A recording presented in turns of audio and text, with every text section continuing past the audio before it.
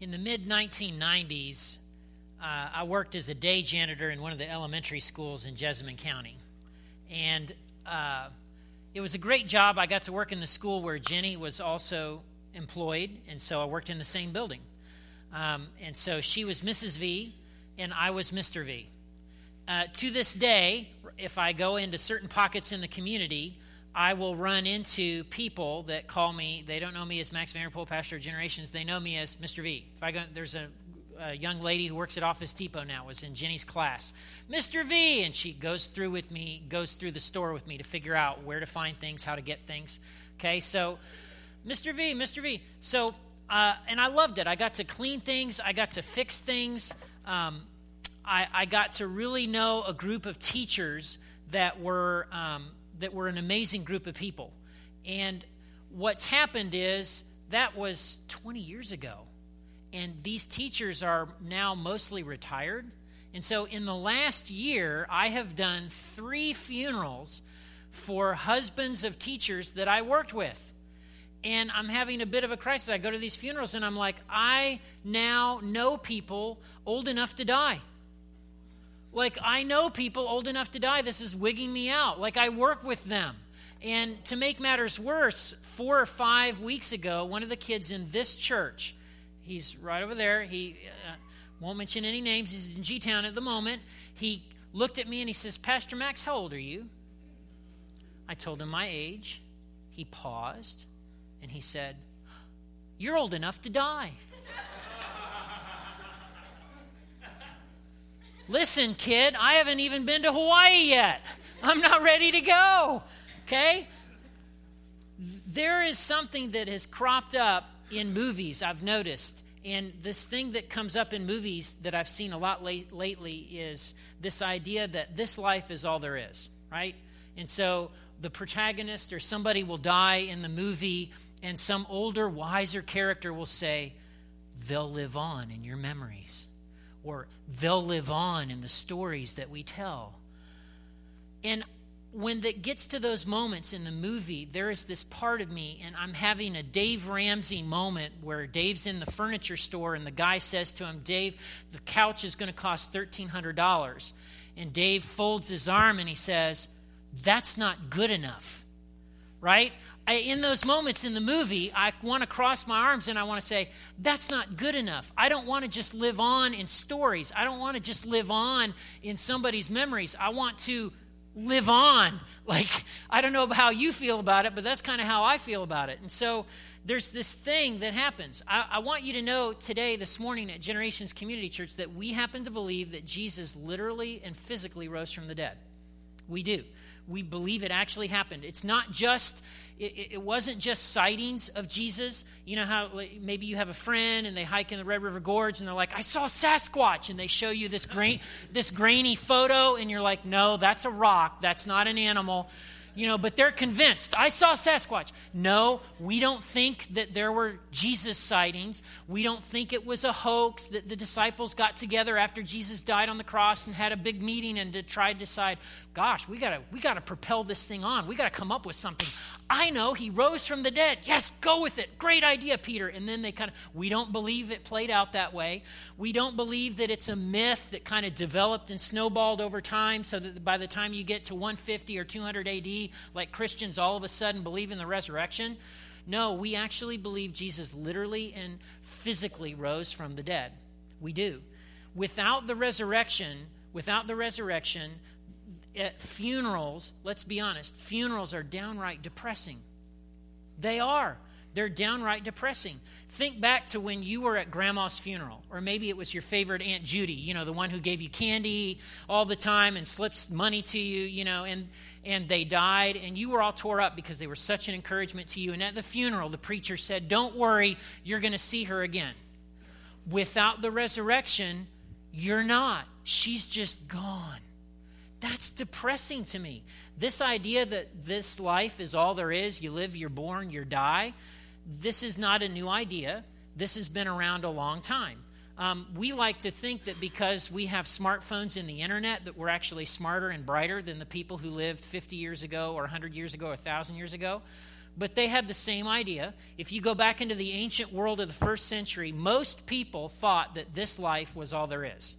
You live, you're born, you live, you die, boom, thanks for playing. And back then it was a really short, it wasn't even a dash, it was more like a dot. Life expectancies were pathetic, okay? And so you had this in the first century. Now, you had people who believed in an afterlife, the Egyptians, the Greco-Romans, some parts of the Assyrians, they believed in the afterlife, but it was whacked out like not something that you would look forward to. In the Greco-Roman world, they called it the underworld. How exciting does that sound? Let's all go to the underworld. That's going to be fun, right? We actually have a TV series today that maps out everlasting life in that kind of a way that they thought of things in the first century. It's a TV series that's got a lot of traction right now. It's called The Walking Dead. Maybe you've seen it, right? So let me ask you a question. How would you like to live forever as a zombie? Any takers? Brains, right? No, it does. There's nothing about that sounds appealing. Absolutely nothing. Okay? For those of you here this morning that actually believe in an afterlife and that there's some good stuff about it, I have news for you. That didn't just come out of nowhere. You actually believe that because of Christianity. You actually believe that because of people like Paul and Peter and Mark and John and James, the brother of Jesus, who talked about the resurrected life, who talked about heaven, who talked about what it would be like when God makes all things new. And so I want you to kind of explore this idea with me today in the book of 1 Thessalonians. So if you brought a Bible, you can crack it open to 1 Thessalonians. We're going to be in chapter 4. If not, they'll put it on the big screen. So the Apostle Paul wrote this letter to the church in Thessalonica. That was a city at the time of about 200,000 people. It was a big town. And they were at the crossroads of the Ignatian Way and the Danube River. So lots of people and goods flowed through Thessalonica. And this letter of Paul is all about the second coming, what New Testament scholars call the parousia. It's got this fancy name. But the second coming, when Jesus comes back. And so apparently Christians in this church were confused and becoming discouraged because of things they thought about the parousia, about the second coming of Jesus and about Resurrection Day. And so Paul writes this letter to kind of set things right. And we'll pick it up in verses 13 and following. And now, dear brothers and sisters, we want you to know what will happen to the believers who have died, so you will not grieve like people who have no hope. Okay? So first and foremost, Paul's like, we don't want you to grieve like everyone else. You shouldn't be grieving like everyone else because you have something they don't have. You have a hope that they don't have. And why would he say that? Well, in the Greco-Roman world, they kind of believed in the afterlife. I talked about it, the underworld, okay? They would put coins on your eyelids so that you could pay Sharon to transport you to the underworld. It worked out great, but it was not something that most Greco-Romans looked forward to. As they were talking about, it's going to be the afterlife, it was more like, the afterlife, it's going to go on forever. They were not excited. It was not an exciting thing about it. And Paul says in this first verse, no, you have something better. You have something different, okay? And so let's go on, verse 14. For since we believe that Jesus died and was raised to life again, we also believe that when Jesus returns, God will bring back with him the believers who have died. So, since Jesus has been raised, he's saying, God's going to bring back some. God's going to bring back only the Christians that are baptized with the Holy Spirit. God's going to bring back the people who've completed the New Testament challenge. How many people, when God will bring back with him, who? Believers who've died. That's everybody. Believers who've died. If you're a believer, if you put your faith and confidence in Jesus Christ, that's you in that category. And everyone will be raised. All right? Let's look at verses 15 and 16. Let me find my... we tell you this directly from the Lord, verse 15. We who are still living when the Lord returns will not meet him ahead of those who have died. For the Lord himself will come down from heaven with a commanding shout, with the voice of the archangel, with the trumpet call of God. First, the Christians who died will rise from their graves, and then together with them, we who are still alive and remain on the earth will be caught up in the clouds to meet the Lord in the air. And then we will be with the Lord forever. So encourage each other with these words. The people who are alive at the end when Jesus comes back have no advantage. Everybody gets in on Resurrection Day. And there's a Greek word here used, apentesis, which has to do with a special kind of meeting they would have when a very special Roman public official would be coming to town. Instead of him going directly into town, the town would have honored delegates that would be sent out to go meet the honored official and then kind of usher them into the city in this big pomp and circumstance parade. And so that's kind of the imagery Paul has in mind about how this is going to shake out at the end. And so this is important because Jesus literally and physically rose from the dead, and he is the first of many.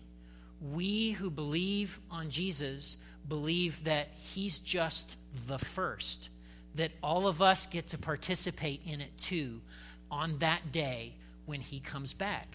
And that's awesome news. That's awesome news.